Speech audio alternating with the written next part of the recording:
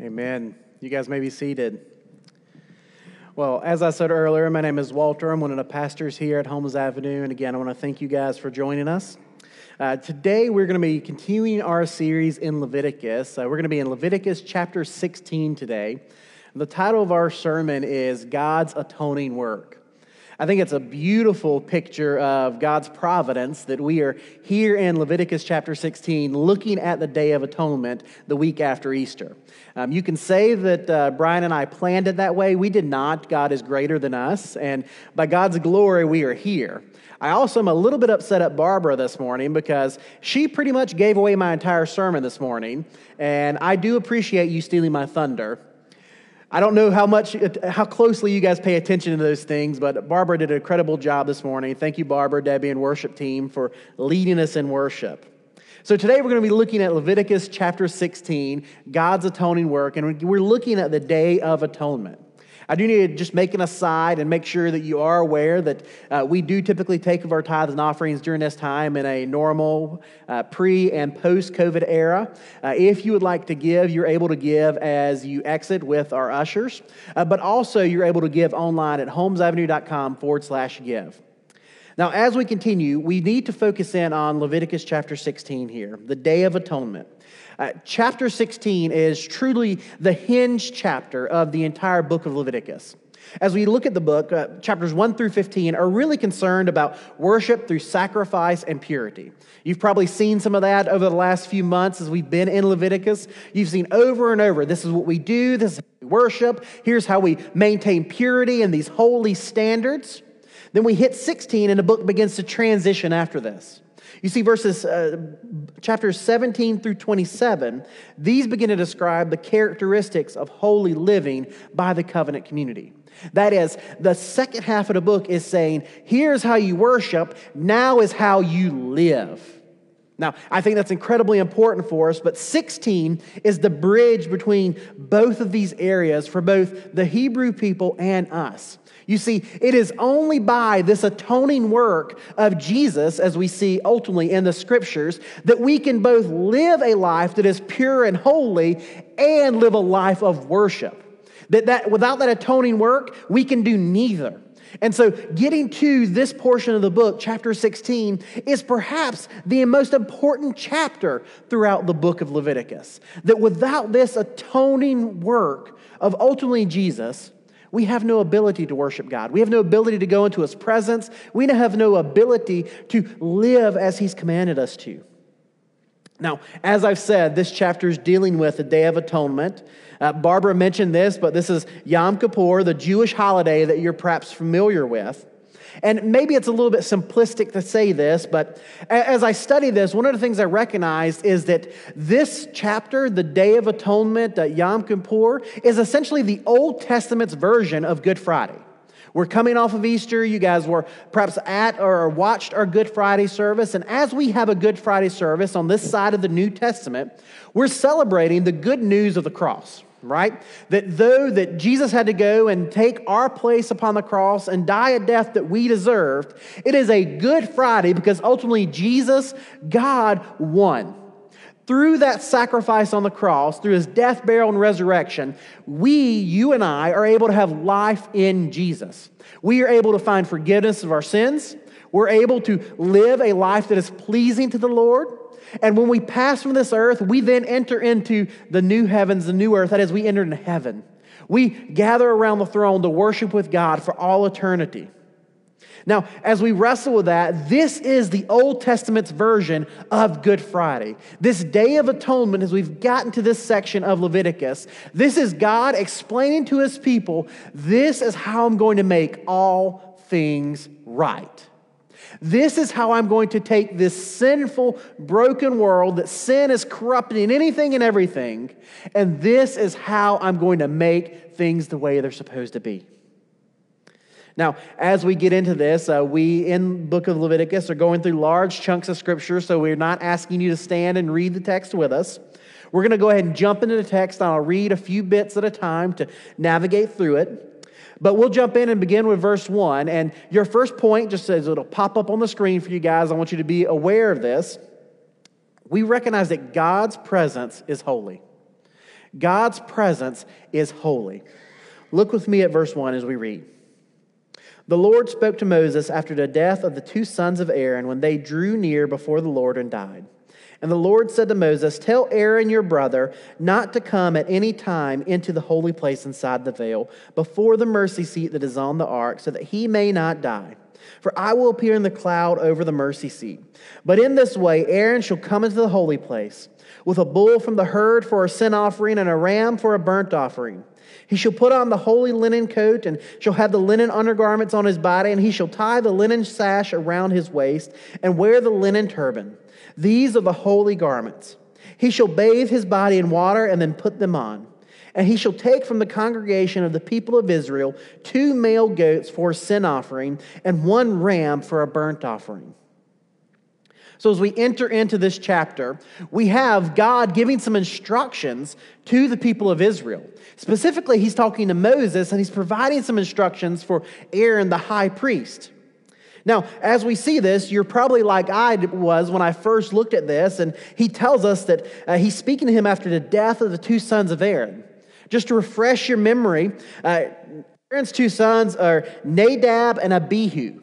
We encounter them throughout the book of Leviticus, but specifically we see them in chapter 10.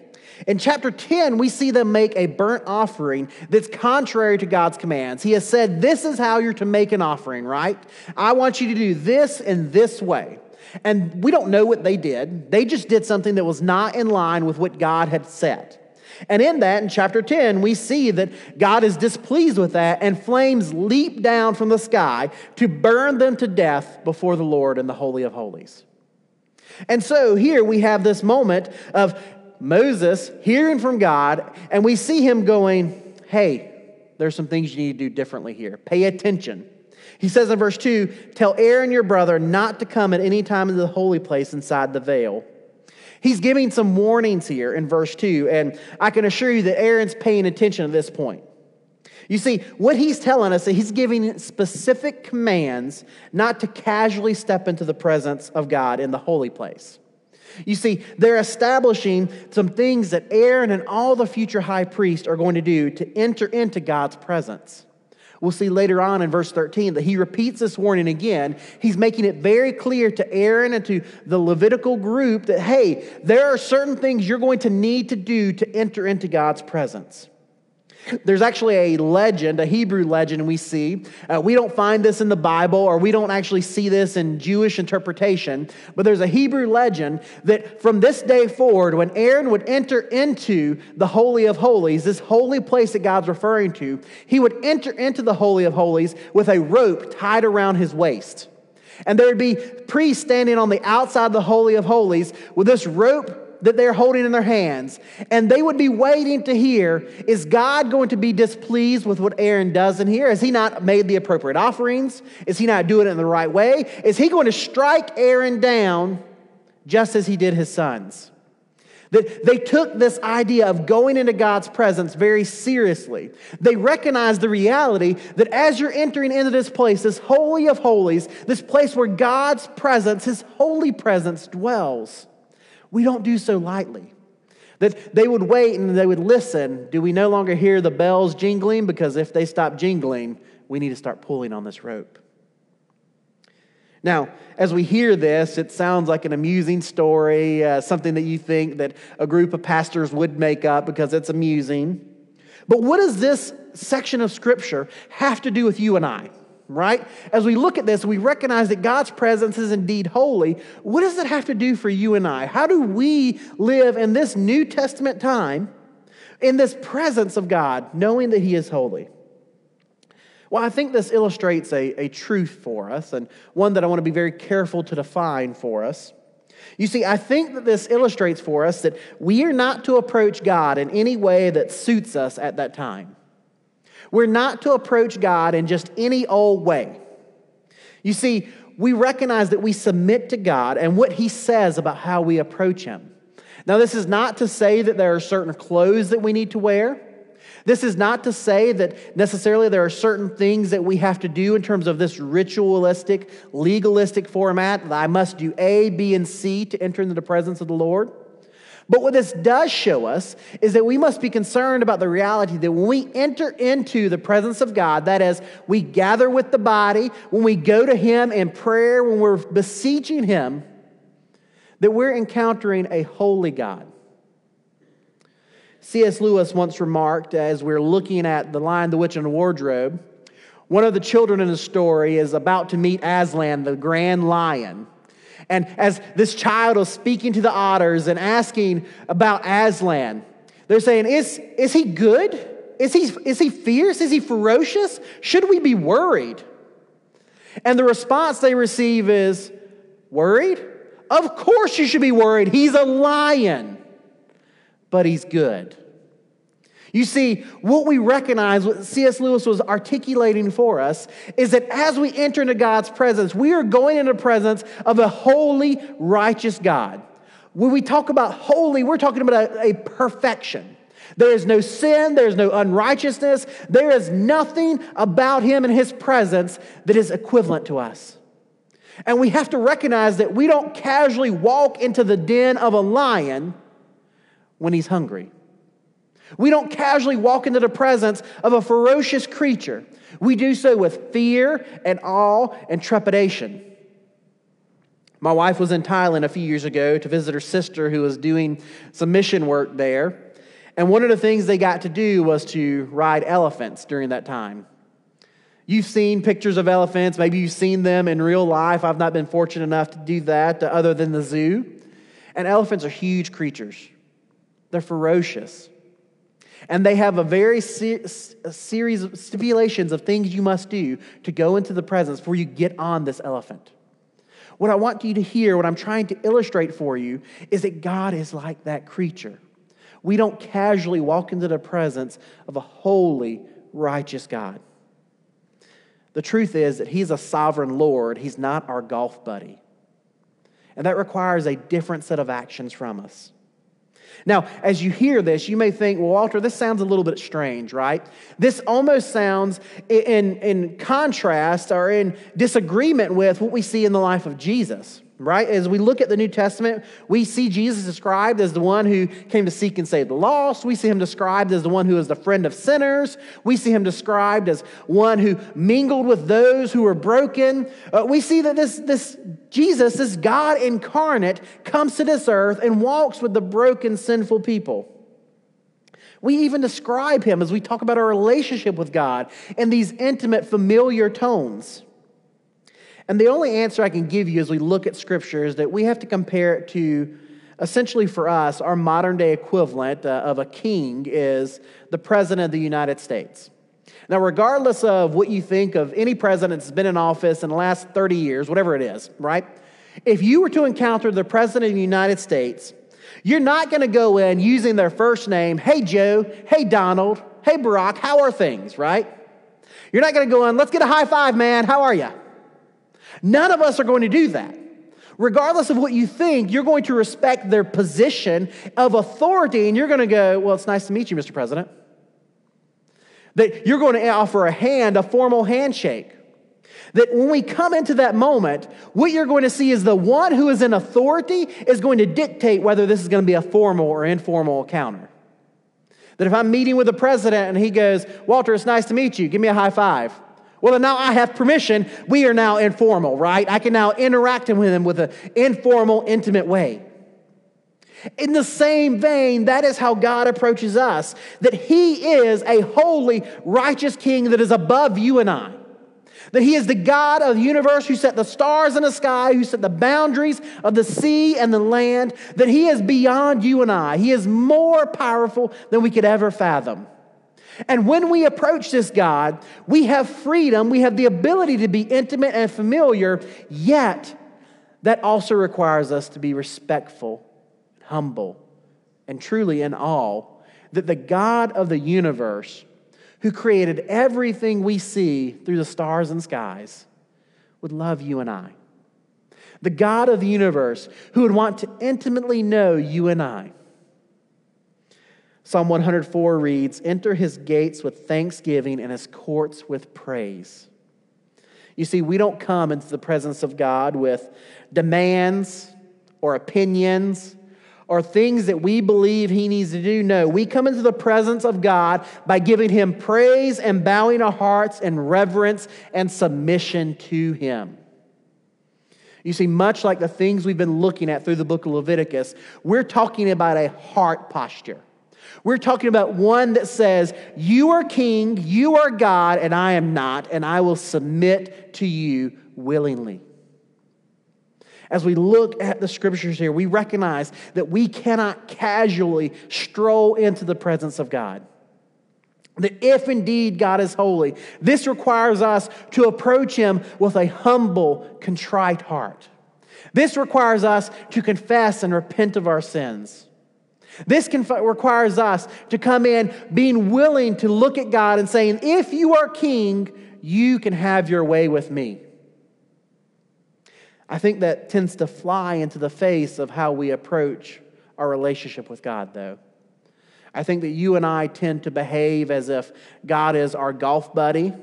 He's there to hang out and listen to us. He's going to do us a few favors sometimes because we're going to pray to him. And things are good, right? We're going to pay for the course fees and such every other time. We're all good.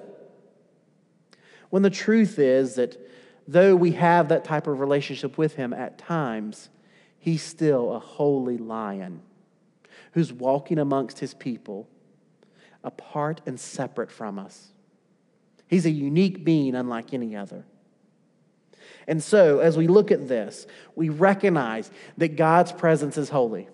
There are certain things that we must do because you and I are imperfect, sinful people to come into the presence of the Lord. If I might give you a challenge for the next few weeks just to see what behaviors we have. When we come into the gathering on Sundays, what you and I tend to do is what? Greet one another, fellowship, enjoy the company, and that is a beautiful thing. I want to be very clear. That is a good thing that we love one another. Yet, I've seen in many churches, some around the world in particular, where when the believers gather together, those that come in to worship the Lord, the first thing they're doing is not to say hello to their neighbor. They're coming in to say hello to their Father. They're coming in saying that I recognize that I'm a sinful person entering into the presence of God. And first, I need to stand before him before I stand before my neighbor. I would challenge you over the next few weeks as we enter into the presence of God. Would you perhaps be willing, as you enter into this sanctuary, this worship center, would you step in and rather than immediately go greet your friends and your family, would you merely sit and go into the presence of the Lord in prayer?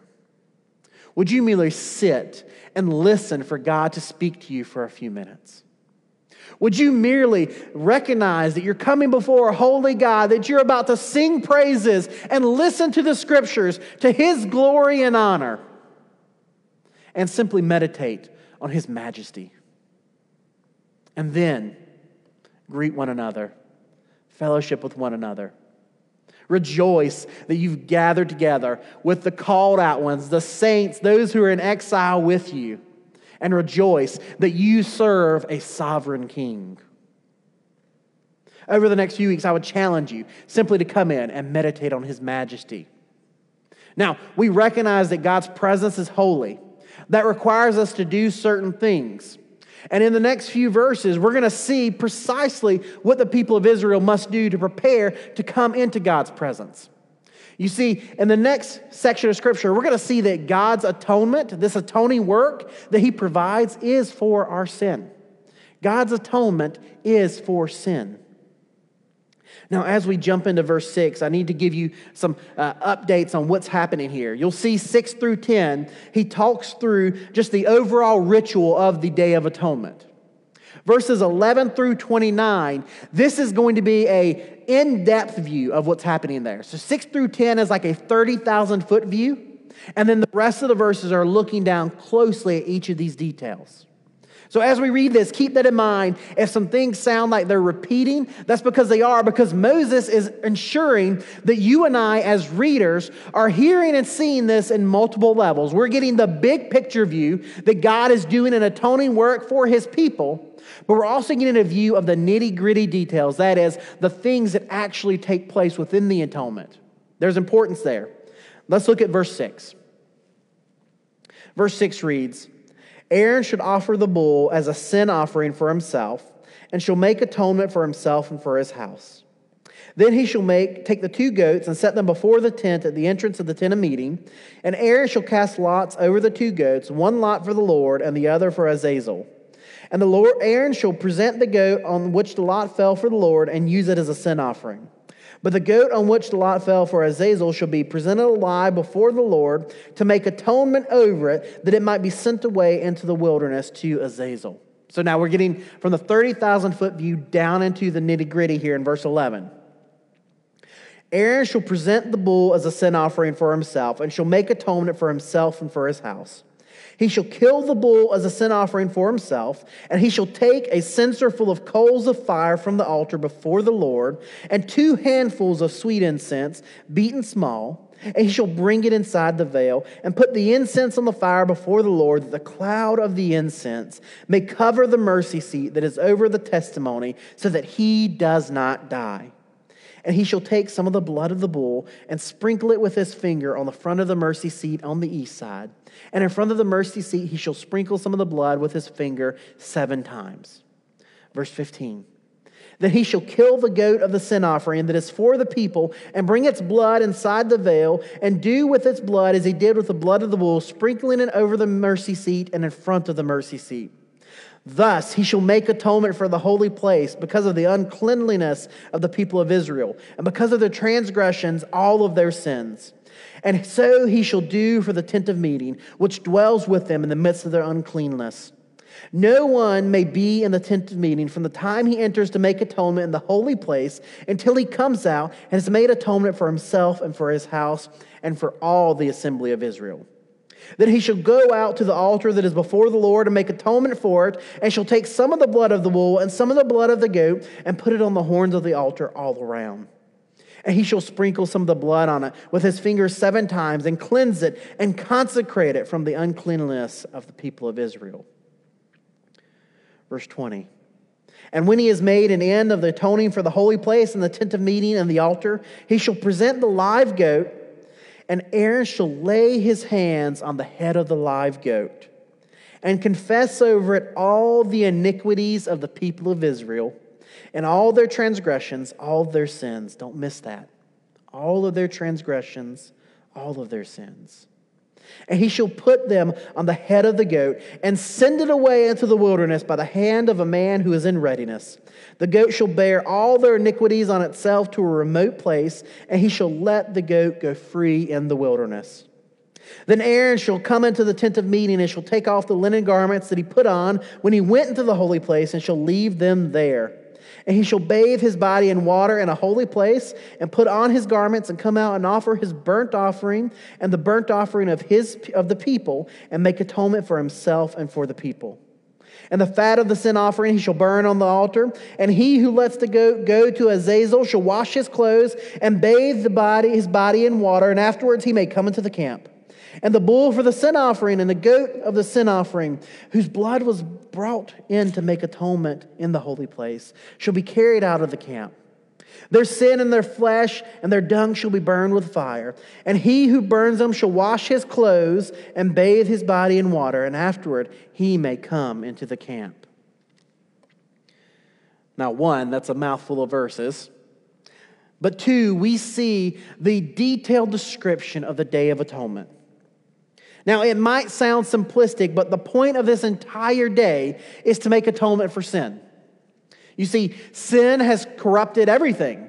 That even in the midst of this holy place, they're to make an offering for the holy place. They're to make an offering for the tent of meeting. That they're to purify these things through these ritual offerings. That God is recognizing as the people dwell here and bring their sins on a daily basis before the Lord, He wants them to see this place as a holy and righteous place. He wants them to see this as a place where their sins come to die upon this altar. He wants them to see that they enter in sinful, unclean creatures and they leave being purified and made righteous before the Lord. Now, as we look at this, we've got to define some terms, right? We've heard lots of different words. I want to be very clear about some of the language we're using here. We see atonement mentioned in here a number of times. And you may be wondering, what is atonement, right? Maybe I've got some connotation to this. I want to make sure we're all on the same page here. Here's what atonement is. It's an act by which God and man are brought together in personal relationship. Atonement is an act by which God and man are brought together in personal relationship. This is God stepping into the gap that is sin, killing sin and death, and embracing us. Now, we've got sin here as well, right? We need to define what sin is. We need to understand what this looks like. Sin is human straying or departing from the expressed will and desire of God. Sin is that you and I will veer away from what God expects us to do. That you and I will hear God's word and we'll go off and do something else. You see, what we recognize in this moment throughout the Day of Atonement is that we have sinned and we've moved away from God. That we have left His holy presence by our free choice. This Day of Atonement is God offering forgiveness to us and moving back towards us. Remember, God is not moved in this relationship. It is us that have strayed away. And God, just like we see in the New Testament where He chases the lost sheep, the lost coin, the prodigal son, He pursues us so that He may embrace us and provide forgiveness. Now that we've defined those terms, right, we hear what atonement is. Why is it important here? It's mentioned frequently here in this passage. In chapter 16, atonement is used 15 different times. 15 times we see the word atonement. I'm not a genius. I'm not what you would call someone who's got a PhD, who's a biblical scholar. But I'm bright enough to recognize that if you repeat a word 15 times, it might be important.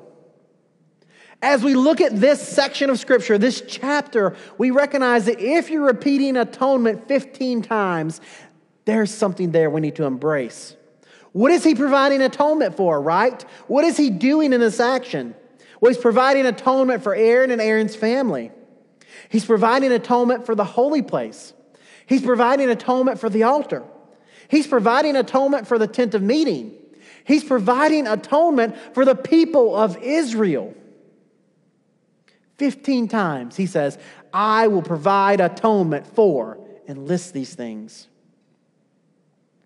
Now, as we look at this, why is atonement so important for God's people?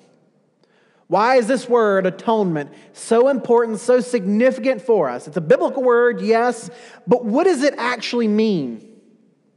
Simply put, you and I sin.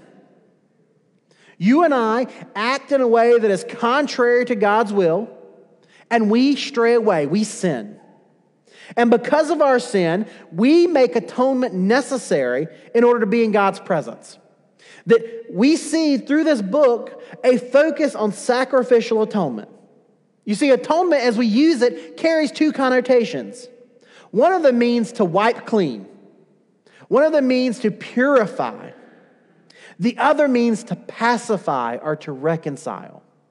And we see God use those words in multiple ways here. You see, when we use the atonement as one to make clean, that's when He's referring to the tent of meeting, to the altar, etc. When we see Him refer to pacify or reconcile, that's when He's talking about people.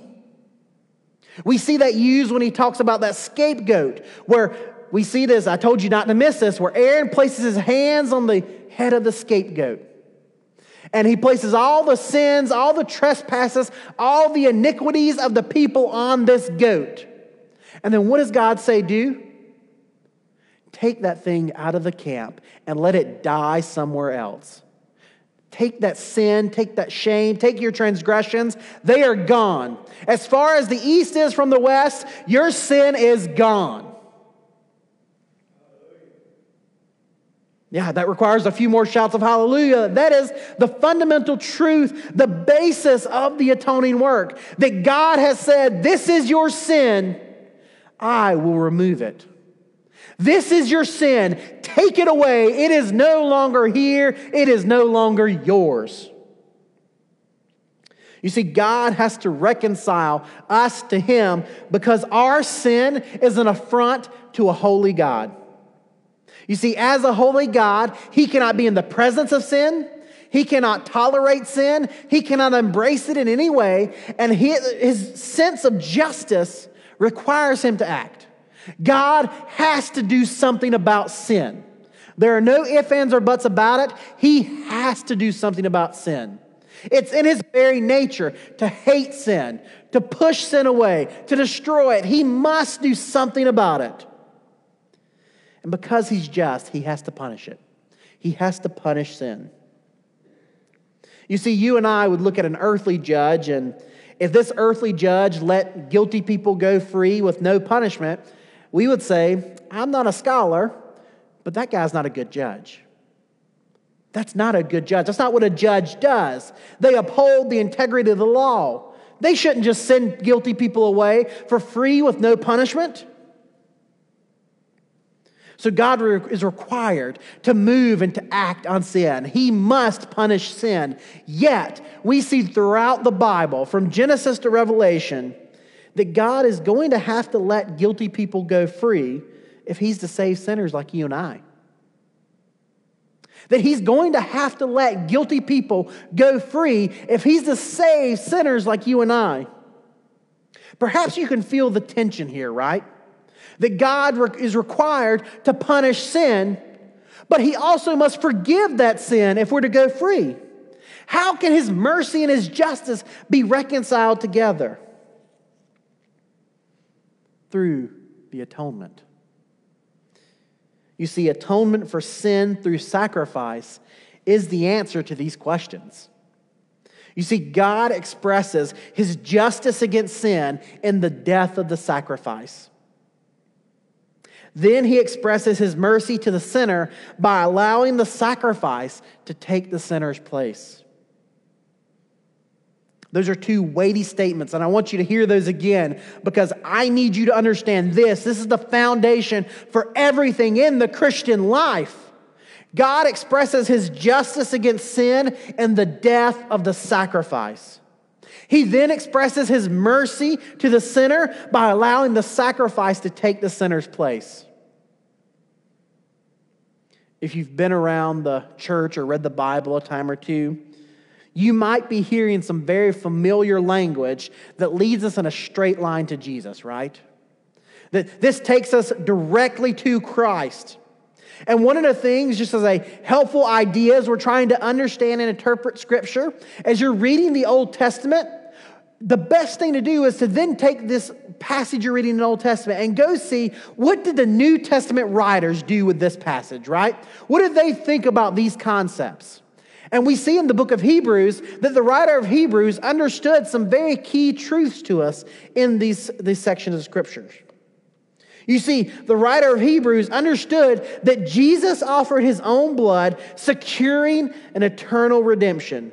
Hebrews 9:12 says, He entered once for all into the holy places, not by means of the blood of goats and calves, but by the means of His own blood, thus securing an eternal redemption.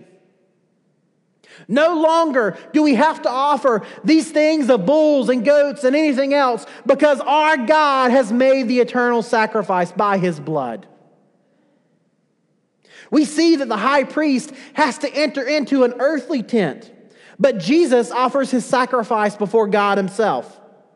In Hebrews 9:24 he says, For Christ has entered not into holy places made with hands, which are copies of the true things, but into heaven itself, now to appear in the presence of God on our behalf. Our high priest is not a sinful man. Our high priest is not one who has to make sacrifices here on earth. Our high priest stands before God himself, offering himself on our behalf. The high priest offers sacrifices for his own sins here in Leviticus. Yet Jesus is the sinless, perfect high priest. Hebrews 7 tells us, "For it was indeed fitting that we should have such a high priest, holy, innocent, unstained, separated from sinners, and exalted above the heavens. He has no need, like those high priests, to offer sacrifices daily, first for his own sins and then for those of the people, since he did this once for all when he offered up himself." We have a perfect, holy, righteous high priest who offered himself up for the sins of the world. You see, the high priest had to offer sacrifices repeatedly throughout his life, throughout his ministry. Yet Jesus offered himself as a sacrifice once for all eternity. Hebrews 9, 25 and 26 tells us, "Nor was it to offer himself repeatedly as the high priest enters the holy places every year with blood not his own, for then he would have had to suffer repeatedly since the foundation of the world. But as it is, he has appeared once for all at the end of the ages to put away sin by the sacrifice of himself." You see, Jesus is God's offer of atonement and removal of sin. Jesus is God's offer of atonement and removal for sin. It's why we've sung these songs today of nothing but the blood, the solid rock. This is why we cry out hallelujah for the cross. Because it is by Jesus' sacrifice that we may have a relationship with God. Throughout this passage, throughout the scriptures, we clearly see this idea of substitutionary atonement. That is, that Jesus died in our place on the cross, taking our sin and shame by bearing God's wrath. We see that in the sacrificial system here, that a sacrifice must take our place so that we can receive mercy and forgiveness from God. Isaiah 53:10 tells us, "Yet it was the will of the Lord to crush him. He has put him to grief." It was the will of the Lord to crush him and to put him to grief. From the beginning of the foundations of the earth, before time even began, God knew that his created people would stray away from his will and desires. Before the foundations of the earth were ever set, before Genesis 1:1 occurred, Jesus knew that he would have to go as a sinless Savior to pay for the debt of sin and shame upon the cross. And he looked at his Father and he did not waver, he did not wander away. What he said was, "Yes and amen, Lord. This is the way. This is the path to righteousness for our broken and lost people." We recognize in the substitutionary atonement that God is pouring out all of his wrath and hostility regarding sin and shame. He's pouring it out upon Jesus. That Jesus is a sacrifice that can bear the weight of this sin and shame. And God is taking his anger, his hatred, his wrath towards sin, and he is pouring it out upon Jesus upon the cross. Jesus knew he would suffer, yet he willingly bore it for us. Isaiah 53, verses 4 and 5 read, "Surely he has borne our griefs and carried our sorrows. Yet we esteemed him stricken, smitten by God, and afflicted. But he was pierced for our transgressions. He was crushed for our iniquities. Upon him was the chastisement that brought us peace, and with his wounds we are healed." Don't miss that language. He says, pierced for our transgressions, crushed for our iniquities. The very same words that Moses uses here to talk about Aaron laying the sins of the people upon the goat. Jesus was the scapegoat for you and I. He bore the weight of our sin and shame so that we might have life. He literally became 2 Corinthians 5:21 for you and I. For our sake, he made him to be sin who knew no sin, so that in him we might become the righteousness of God. I want you to hear that again, because this is the very heart of the atoning work. For our sake, he made him to be sin who knew no sin, so that in him we might become the righteousness of God. That one verse shows us everything we need to understand about this substitutionary atonement, about God's atoning work, that he would send a perfect, sinless Savior to take the place of condemned criminals like you and I, that he would bear the weight of our sin and shame so that we could become what? The righteousness of God. Elsewhere in Scriptures, it calls us co-heirs with Christ, adopted children of God. The very work of the atonement is intended so that you and I may find forgiveness for our sins and enter into the presence of God. Now, as if this beautiful truth of the atonement's not enough, we need to understand a truth about the atoning work of God.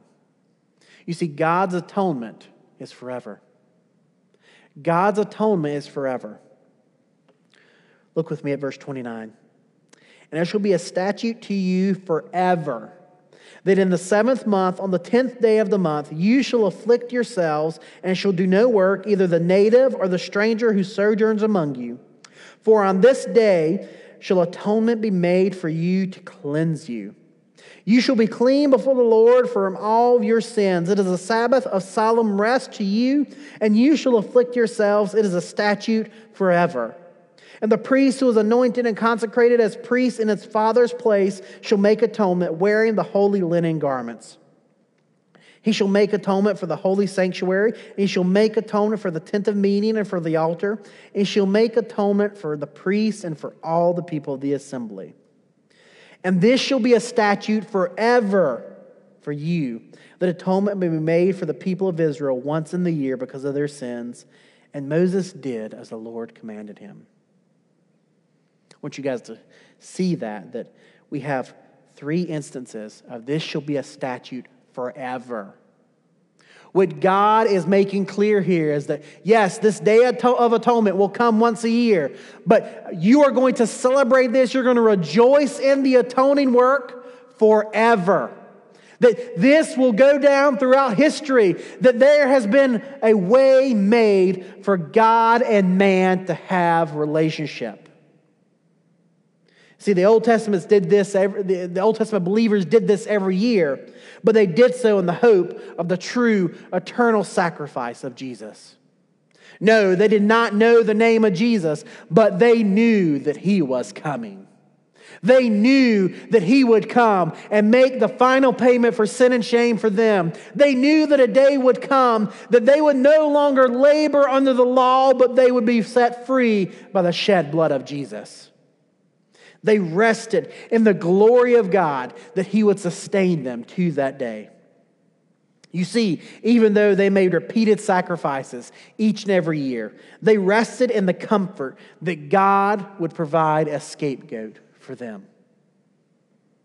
You and I, as believers on this side of Jesus, 2,000 years after his death, burial, and resurrection, we rest in that same comfort. That God will sustain us, that he will provide a scapegoat for us, that he will make a way for us as sinful people to have a relationship with him. As we've done multiple times today, we're going to go to the book of Hebrews and just look at what the writer of Hebrews said. The writer of Hebrews understood this sacrificial system from Leviticus at a level that is so rich and deep that we have to read this. Hebrews 10:10 reads, "And by that We have been sanctified through the offering of the body of Jesus Christ once for all. And every priest stands daily at his service, offering repeatedly the same sacrifice, which can never take away sins. But when Christ had offered for all time a single sacrifice for sins, he sat down at the right hand of God, waiting from that time until his enemies shall be made a footstool for his feet. Verse 14, for by a single offering he has perfected for all time those who are being sanctified. We labor under the promise that God is working and changing who we are. That word sanctified. He is making us a holy dwelling place for his Spirit. And in doing so, he is continually offering us forgiveness so that we may become a holy dwelling place for his Spirit. And we know that he has forgiven us of our past sins so that we may become a holy dwelling place for his Spirit. Because of what Christ has done, we can live confidently in the promises of God. We can be bold to serve and persevere in our walk with him because we know that he is continually working to sanctify us. We know that his sacrifice upon the cross was sufficient for all time, that there is no sin too great for the grace of God. And we can press forward knowing that we are held tightly by God. Now, this is a beautiful truth. This is a captivating truth that for us as believers should lead us to rejoice and sing and cry out to God with hallelujah. This should lead us to stand and dance. I know we're Baptists, but to God be the glory. We should rejoice that he has made atonement for you and I. We should celebrate and sing loudly so that the world hears that there is redemption to be found through the nail-scarred hands of Jesus Christ. Now, you and I as believers have this beautiful truth to rest in. And if you're here and you would perhaps say, I'm not a believer, or I hear these words and I'm not sure that that describes my experience as someone who walks with Christ. Well, today is perhaps the day that you would experience the atoning work of Jesus. Perhaps you would fully wrestle with the truths that he has made a way for you to be forgiven of your sin and shame. That he has made a way for you to have a relationship with him. That he has taken your place upon the cross, died a death that you and I deserved, so that he could have us. That he endured the suffering of the cross for the joy that was set before him. The joy that was you and I coming into his arms and calling him Father. That this is the beauty of the atoning work. And today, as every other day throughout the history of the world, that atoning work is made available free of charge to those who would cry out to God for forgiveness. And so here in the next few moments, we'll continue to celebrate in that atoning work. That we will together sing songs rejoicing that it is Christ who has moved in our lives. That it is Christ we rejoice and celebrate in. That we will together sing of his goodness and grace. But first, we must meditate and wrestle with God. We must wrestle with what it is he is doing in our lives. Here in the next few moments, we're going to have a time of silent prayer. That is for you and I to go to God, God of the universe, by ourselves, silently. I'll finally stop talking, and you'll interact with the Lord of the universe, the sovereign King. And after a few moments, I'll pray for us, and we'll together stand as saints who have been redeemed by the shed blood of Jesus and rejoice in this good news of the gospel. In this time, as we are rejoicing and celebrating, if God's doing something in your life, would love to hear about it. Would love to celebrate with you. Perhaps this is the day that you've received that atoning work. Perhaps this is the day that you have said, this is real and true. Maybe you're simply saying, I've strayed away from this and I need a full measure of that atoning work for forgiveness and relationship. You can come speak to me during this time. If you're watching online, you can go to holmesavenue.com/contact, and we'll be able to reach out to you from there. What I urge you to do today, though, is to recognize that God is offering this atoning work for all eternity, but is only sufficient for us while we live on this earth. We have a limited time offer because you and I will not live forever. So together, let us go to the Lord in prayer and silently ask Him what it is you will have us do today. Would you bow your heads with me?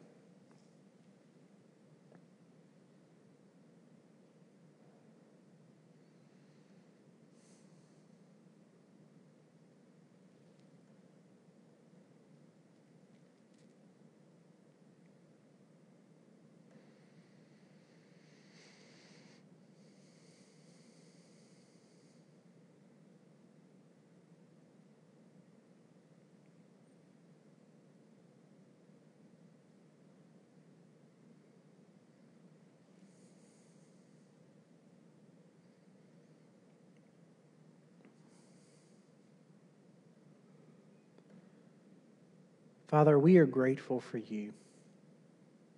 We're thankful that you are a God who saw His people wandering astray. Before you even created your people, you knew we would wander from the fold. And you chose to make an atoning work. That before the foundations of the earth were even placed, you knew that a sacrifice would have to be made so that we could have a relationship with you. And Father, we are thankful for the eternal sacrifice that is Jesus Christ. We're thankful that you have made a way once and for all for your people to know you. We're grateful that you have taken condemned criminals who were in active rebellion against you and called us children and co-heirs with Christ.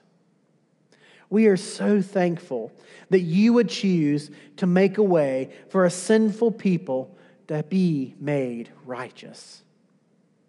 So, Father, we ask that you would fill us with your Spirit, that you would allow us to rejoice and to celebrate underneath the majesty of that truth, that you as a holy God would choose to come to a sinful people and make us holy. That's the beautiful message of the gospel. That is the message of the book of Leviticus, that you would call out to people and make them holy. Father, that's a truth that should just shake us to our core. That should make us wonder, what is it that you're doing in this world?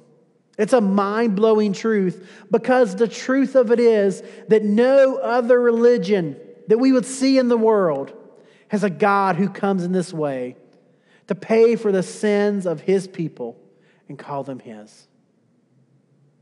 Father, we are thankful that you are a God like no other. We are thankful that you are the one true God. And we are thankful for the death, burial, and resurrection of Jesus, that you would make an atoning work for us so that we could call you Father. Lord, they're not words to do justice the beauty of this truth. But over the next few minutes, as we sing and celebrate this beautiful message of the gospel, may these words honor you. May they be the cry of our heart. May they be a fragrant sacrifice, a pleasing aroma before you, Lord, as we cry out the beauty of this gospel, that you would come to seek and save the lost. Father, thank you for the atonement. Thank you for all that you do for us. We pray these things in the strong name of Jesus. Amen.